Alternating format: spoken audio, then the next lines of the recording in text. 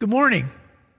My name is Gord, and I'm a volunteer here. You may have noticed that I'm not Rob, but that's because he's off for a few weeks, and he asked me to be one of the speakers who took care of the message when he was away. So I hope he's okay, and he's doing better, and I hope I do okay today, too. Before he left, Rob set up this series that he wanted people to speak about the big words. So he assigned me a big word, which I agreed to do, and it's one of the big words that associated with our faith, and that is incarnation. Incarnation. Incarnation. Whew. Incarnation. This is 2022. I never even used the word incarnation as far as I can remember. It's not something that shows up in ordinary conversation. Who uses that word? Like, I imagine a word like that being used by a guy like this. Or maybe a guy like this or talking to another guy like this, but not me. This is me. And I don't talk like that.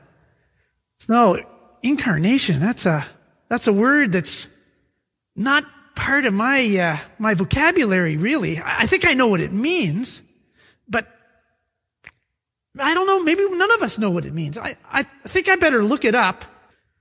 According to Mr. Webster, of Webster's Dictionary, there's a number of definitions for incarnation. One of them is a concrete or actual form of a quality or concept, especially a person, showing a trait or typical character to a marked degree. So, for example, I could say that Julian, who is standing here, filming this message, is the very, very incarnation of excellence. But when you capitalize incarnation, it changes to mean the union of divinity with humanity in Jesus Christ. I asked Professor Google what he had to say about it. And he says that, sure enough, it is from a Latin source. It's derived from the late Latin word incarnare, and which essentially means in the flesh. So, in a Christian sense, incarnation means God in the flesh.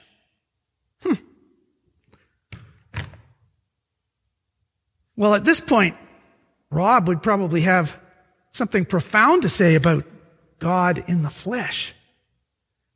But I'm not Rob. I'm no theologian. I'm not, I can't speak or read ancient Greek. Rob knows all that stuff. I'm just me. And I'm an ordinary guy. So all I can do is speak from what I believe and what I know from my own personal life. So that's what I'm going to share with you today. I'm an architect.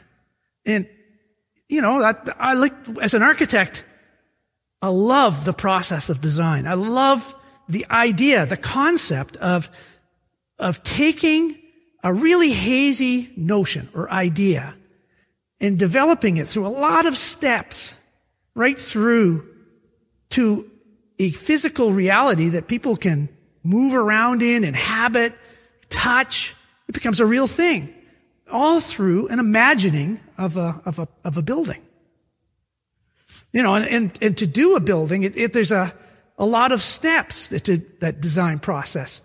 It's a lot of convincing people of your idea before it is a reality. As an architect, I have to be able to demonstrate to planners at the city that my idea works with their objectives for the city and how it's to grow. I have to be able to convince the owner that this design meets his needs. I have to be able to persuade neighbors who may not like change very much that this change is for the better and will actually improve things for themselves. And then I have to also be able to to tell the builder on how to build this building, how it's to go together. All of this happens through a combination of drawings and word pictures, long before any building exists. That's how design works. It's amazing, like when the best architecture happens, it's about more than just shelter. It's about it's about being able to create community where people come together and meet and exciting things happen. It creates joy, and when it's really successful, it stimulates ideas for what comes next. Other kinds of design changes that can happen, buildings that will happen nearby. And so when that kind of thing happens, it's really exciting. I've seen buildings, I've visited buildings where you can see what the project was about, but you can also, by just looking carefully, also see the plan that was behind the project. And so there is the design, and then there's the big idea. And I think that's kind of what the Bible is all about, the big idea. The Bible tells a story from beginning to end, a bunch of stories, in fact, and that's important. They're about a time and a place, about people, and that's all it's like the design, the building itself. And then there's the big idea. The big idea, which is run through the whole Bible, threaded like a golden thread all the way through it, like in a tapestry. And the big idea is, I think, what incarnation is all about. But let's just see what the Bible says about this idea. So John has, I think, the best presentation about what this means. And we find it in the first chapter of John, verses 1 to 18. In the beginning was the Word, and the Word was with God, and the Word was God. He was with God in the beginning. Through him, all things were made. Without him, nothing was made that has been made. In him was life. And that life was the light of all mankind. The light shines in the darkness, and the darkness has not overcome it. There was a man sent from God whose name was John. He came as a witness to testify concerning that light, so that through him all might believe.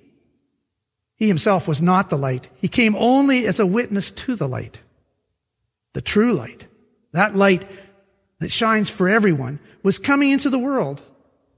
He was in the world, and though the world was made through him, the world did not recognize him. He came to that which was his own, but his own did not receive him. Yet to all who did receive him, to those who believed in his name, he gave the right to become children of God. Children born not of any natural descent, nor of human decision or husband's will, but born of God. The Word became flesh and made his dwelling among us. We have seen his glory, the glory of the one and only Son, who came from the Father, full of grace and truth. John testified concerning him. He cried out, saying, "This is the one I spoke about when I said, 'He who comes after me has surpassed me, because he was before me.' Out of his fullness we have all received grace in place of grace already given. For the law was given through Moses, grace and truth came through Jesus Christ. No one has ever seen God but the one and only Son, who is himself God and is in closest relationship with the Father, has made him known." I love that chapter. That's one of my two favorite pieces of Scripture. It's just a wonderful piece of poetry, really. It tells it all. In the beginning was the Word. You know, when you think about it, it's reflecting the very first lines of the book of Genesis. In the creation story, When God, the first thing that happens, it says, in the beginning.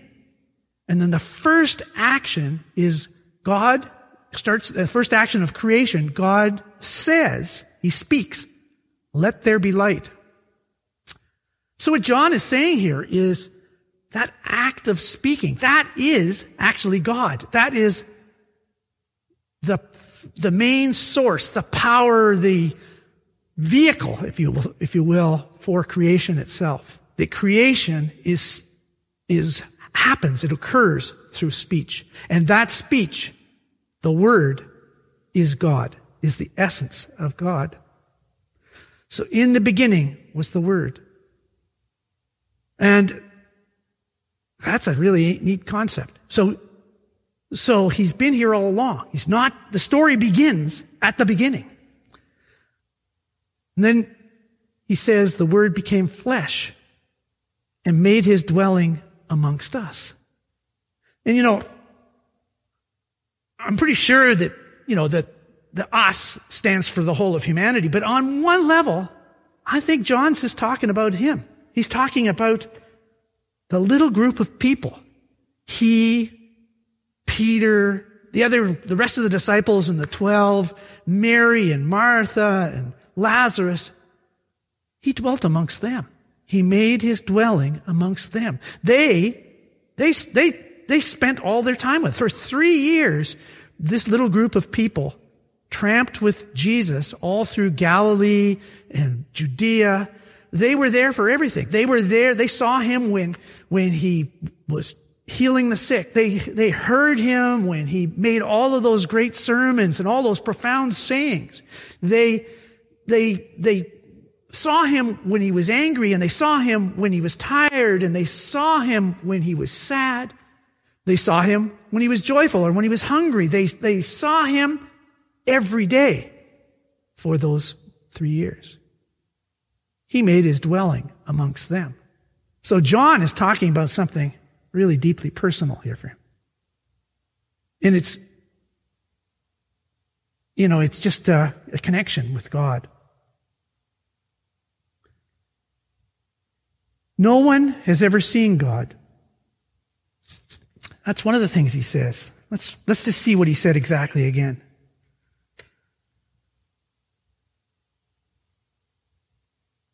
No one has ever seen God, but the one and only Son, who is himself God and is in closest relationship with the Father, has made him known.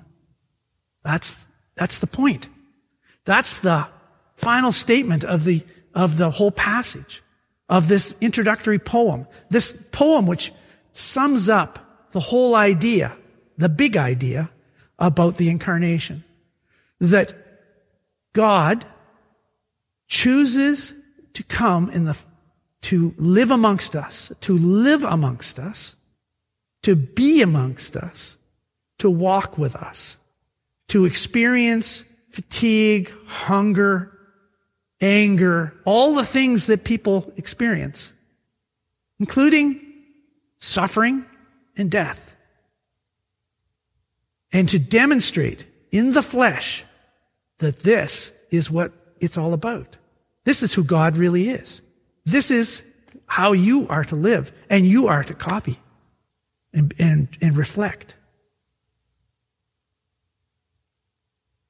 I think the primary purpose of Jesus' ministry, even though there's a feeding of the 5,000 and all these other people who we encounter in that story, is this little group who follow him through it all. They are the ones who are committed to it. And what John is saying here is, this is the Son of God, and I know because I spent my time with him for 3 solid years, and I know without a doubt that he is who I say he is, that he is God, that he is the Word. Let's go back to the creation story, to the very beginning in Genesis. If you read that first 2 chapters, you'll see that God develops a relationship with Adam. They walk together in the cool of the day, and they talk. And God tells him, all of this is for you. Everything here. This is for you. But there's one thing you shouldn't do. The tree of knowledge of good and evil at the center of the garden, don't ever eat the fruit from that tree. Because if you eat that fruit, you will surely die. So the question really is why did God create that tree? Why is it even there? He didn't need to make that tree. And then he makes a tree and he tells Adam, don't eat from it. Whatever you do, don't eat from that tree. And he's even given it a name, which is, the tree of knowledge of good and evil. So it sounds like it's got great benefit. Every parent knows that you can't leave a tray of cookies sitting on the coffee table in front of your little kids. Nice, fresh, warm cookies, just fresh out of the oven, chocolate chip. Now, don't you kids touch those cookies. I don't want you to have any of those cookies. That never has worked for any parent. At least it never worked for me and Karen. No, God put that tree there on purpose. It was part of the big idea. It was part of what he wanted to do. He wanted the relationship to be by choice. So if we go on in that story, Eve becomes part of the family. And then there's the story where one day she encounters the serpent. And that's interesting too, because the serpent, I don't think the serpent's really a serpent. I think the serpent is the incarnation of evil. And so the serpent talks her and tempts her, talks both of them into eating of the fruit. And then now they have the knowledge of good and evil. And when God finds out about it, he confronts them. He tells the serpent and tells them all that your seed, the seed of Adam and Eve, will crush your head, and you in turn will strike his heel. Well, the he is Jesus. And this is centuries and centuries later. This story is like the oldest part of the Bible. The Bible was written over a span of more than 1,000 years. And this part was handed down by oral tradition. And so it existed long before anybody wrote it down, but before Moses wrote it down. So this is a signpost. It's the first signpost, I think. Rob may have another idea. He may see other signposts in this whole thing, but to me it's the first one that I notice. The signpost looking towards a future when the Word would come in the flesh to dwell amongst us. There's another story in Genesis about Abraham. And, that's they're no longer in the Garden of Eden, and Abraham becomes a friend of God's. God chooses him out of thousands, maybe millions of people. And it's a time when people worship idols. The child sacrifice is common. It's a brutal kind of world. But he chooses one man to develop a relationship with him. And God doesn't have any physical representation. There's no image that looks like him. But he walks with Abraham. Abraham is conscious of his presence throughout everything he does. And all he demands of Abraham is faithfulness. And he makes a promise to Abraham that if he is faithful to him and continues to follow him, he will make him the father of a great nation that will be a blessing to all people. It's pretty absurd, really, because Abraham by this time is an old man, and Sarah, his wife, is an elderly lady. They're long past what we would think of as childbearing age. And they actually laugh about it. They can't see how this could happen. But it does happen. They have a son. His name is Isaac. And Abraham loves this son. It's going to be, he can see the promise coming about. And it's just great. It becomes the it's the beginning of something wonderful, even though there's just this little group of people out in the middle of nowhere with their flocks. And then one day, God tells him somehow that he is to make a sacrifice. He is to take his son, the son he loves, Isaac, take him on a journey to a mountain called Moriah, and there build an altar and sacrifice his son. Now, Abraham doesn't want to do this, but he knows that he has to be faithful to God. And all he knows, and that God has made him a promise that he will make a great nation, and that great nation will come out of his children, out of this line that Isaac is the beginning of. So when asked by Isaac, where is the offering, Father? What are we going to do for the sacrifice? And Abraham says, God himself will provide a lamb. So they get there, they make the altar, they pile of wood on this awful structure. It's really gruesome. It's a challenging thought. And anybody who's a father would struggle with this. And he even binds up Isaac and puts him on it. I imagine him doing this, weeping all through the whole thing. And I don't know what Isaac's doing, but I can't imagine that he's really doing this willingly. And it's a horrible, horrible thing. And then at the very last moment, God stays his hand. And they discover a ram caught in a thicket nearby. And God tells Abraham to sacrifice the ram, in the stead of Isaac. So what's the point of that story? Why make him go through that experience? It's really tough.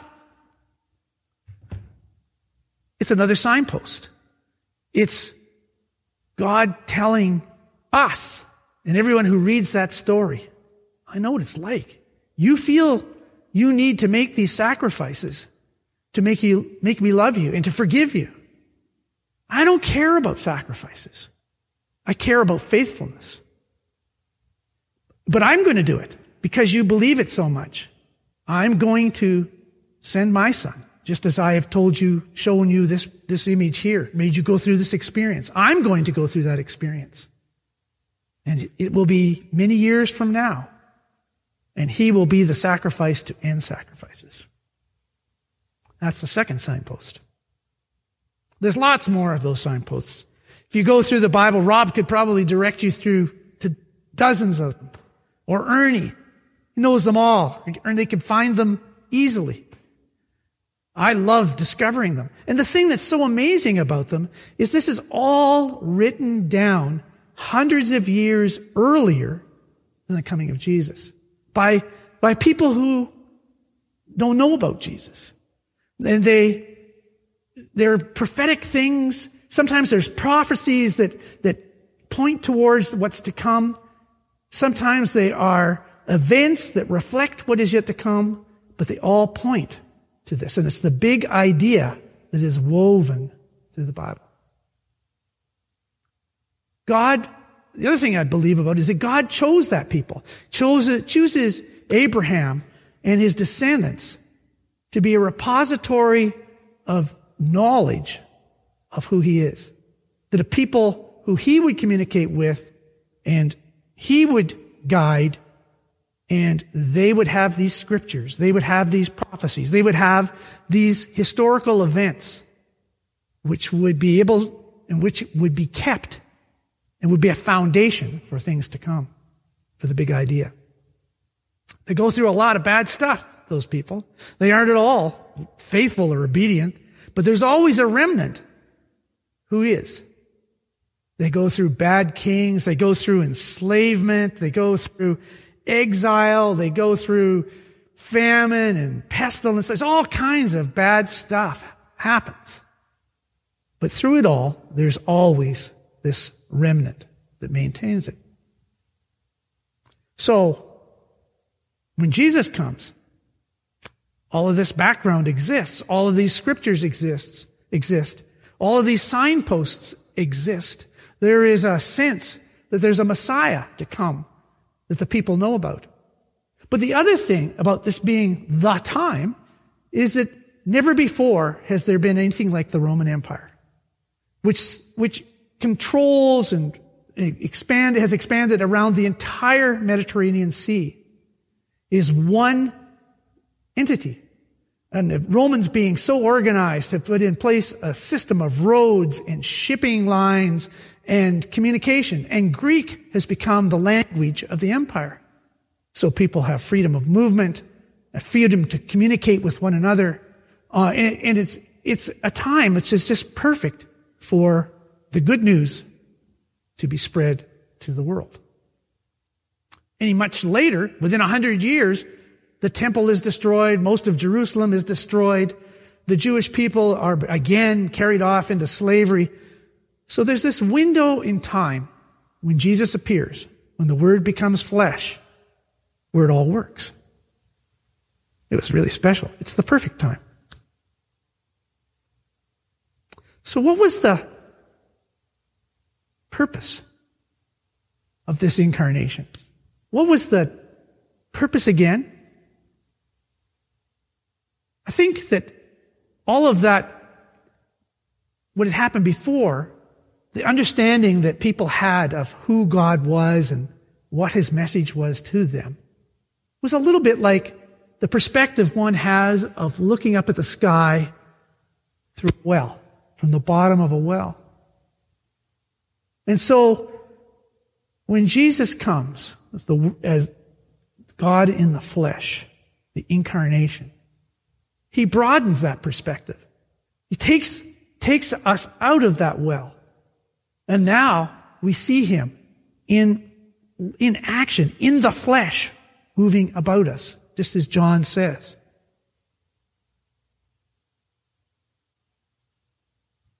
My second favorite passage in the Bible is the last chapter of John. I really love John. But in the last chapter of John, it's just after the crucifixion and the resurrection. And the disciples have seen the risen Christ twice already. But for Peter, it's not the same. Obviously, it's different. He had spent 3 years following Jesus, being His right-hand man. Jesus had called him Peter, which means rock. And he had adopted that. I really believe that Peter saw himself as the rock on which Jesus depended to get things done.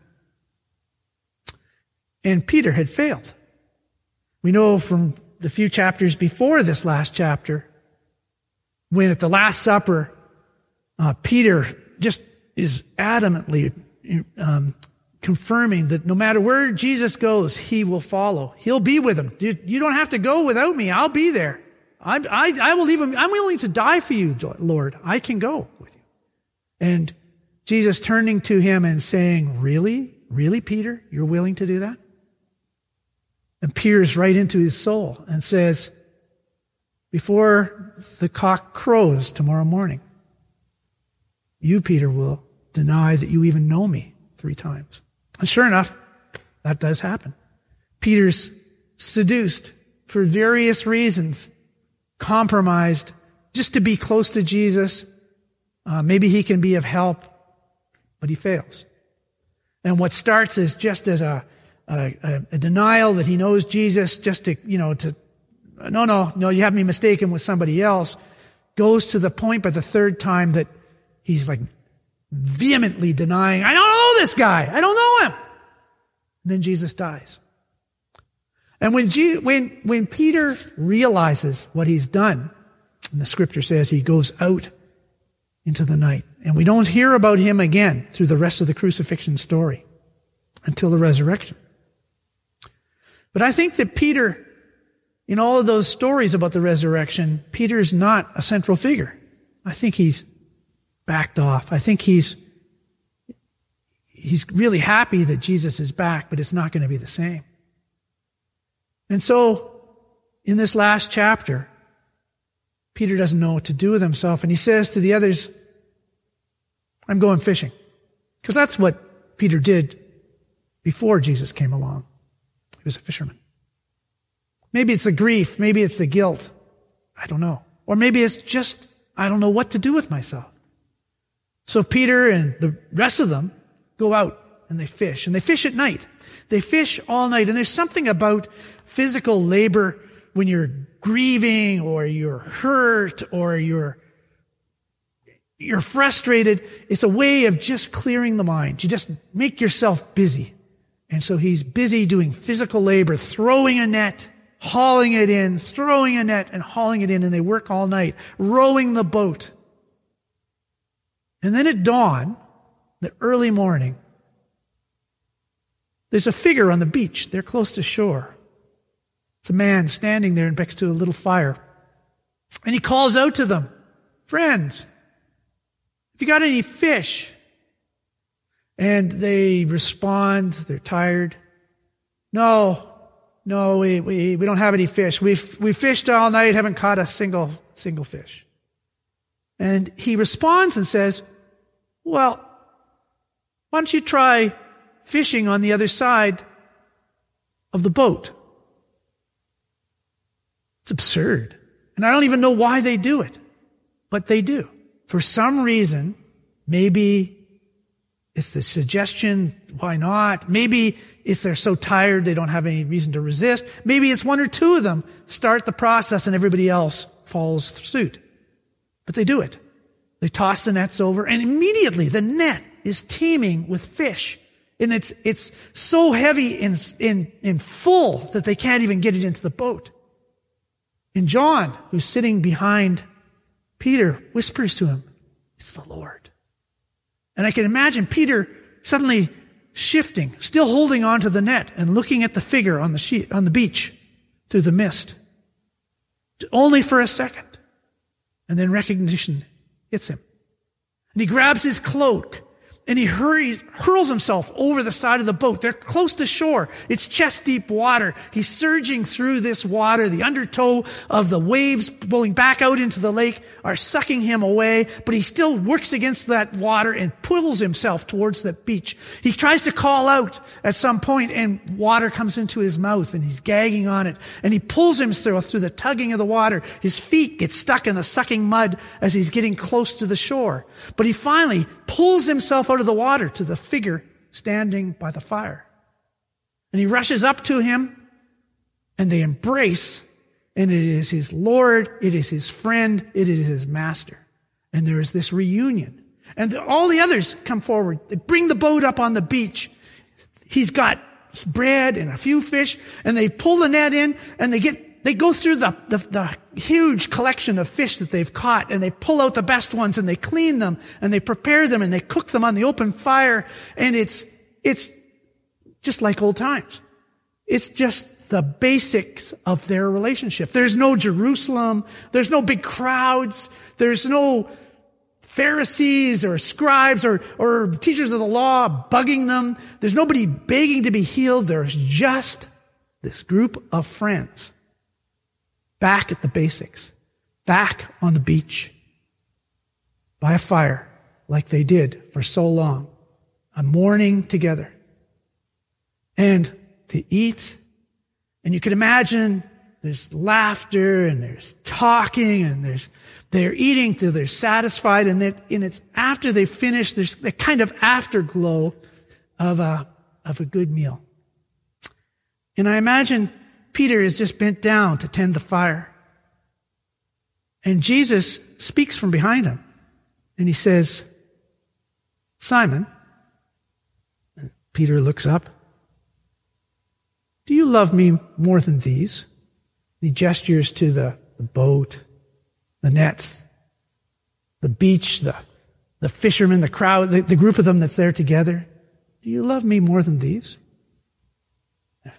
Peter smiles and looks around and says, "Lord, you know that I care for you." And Jesus says, "Feed my lambs." Peter turns again, but almost instantly Jesus asks a second time, slightly different. This time he says, Simon, do you love me?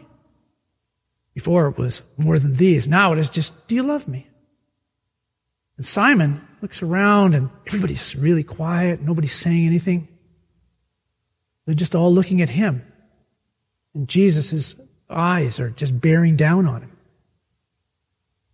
And he says, Lord, you know that I care for you. Jesus nods and says, tend my sheep. And almost immediately he says, Simon, do you care for me? And by now, Peter he's not stupid. He recognizes the repetition of 3 times, the 3 denials. Jesus knows what he's done. And he's crushed. He's broken. He knows that he's failed. That he is not the rock. He is just this guy. And he responds, Lord, you know all things. You know me. You know before I even answer how I feel. Yes, you know that I care for you. And Jesus' face breaks into compassion, softens. And he says, feed my sheep. And the two of them talk for a bit. The passage goes on where Jesus tells him about what's going to happen in his ministry and what he's going to do. But the part that strikes me most is almost at the very end, is where Jesus says to Peter, follow me. And he does. And I don't know if that means what I think it means, but I think it means follow me in the way that I've done all through this. Not just follow me down here where we go and talk. It means follow me. Follow my life as I have lived it. Be like me. Be like me. Be like the incarnation. Be like God in the flesh. He lived with them. He lived for them. He lived for us to follow him. That's what incarnation means. That he's real. That it really made a difference. And we know that Peter did do that. That he did follow him. And he becomes this powerhouse of witness that changes the world and carries that message forward. Because he'd been there and seen it, and he was forgiven.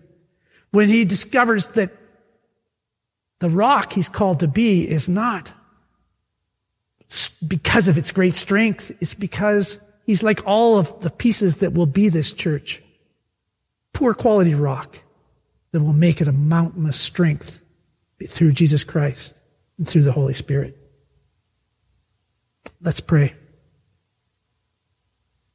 Father, we thank you for the big idea, for the idea of incarnation, of the Word becoming flesh, of God becoming flesh, of you making your dwelling amongst us.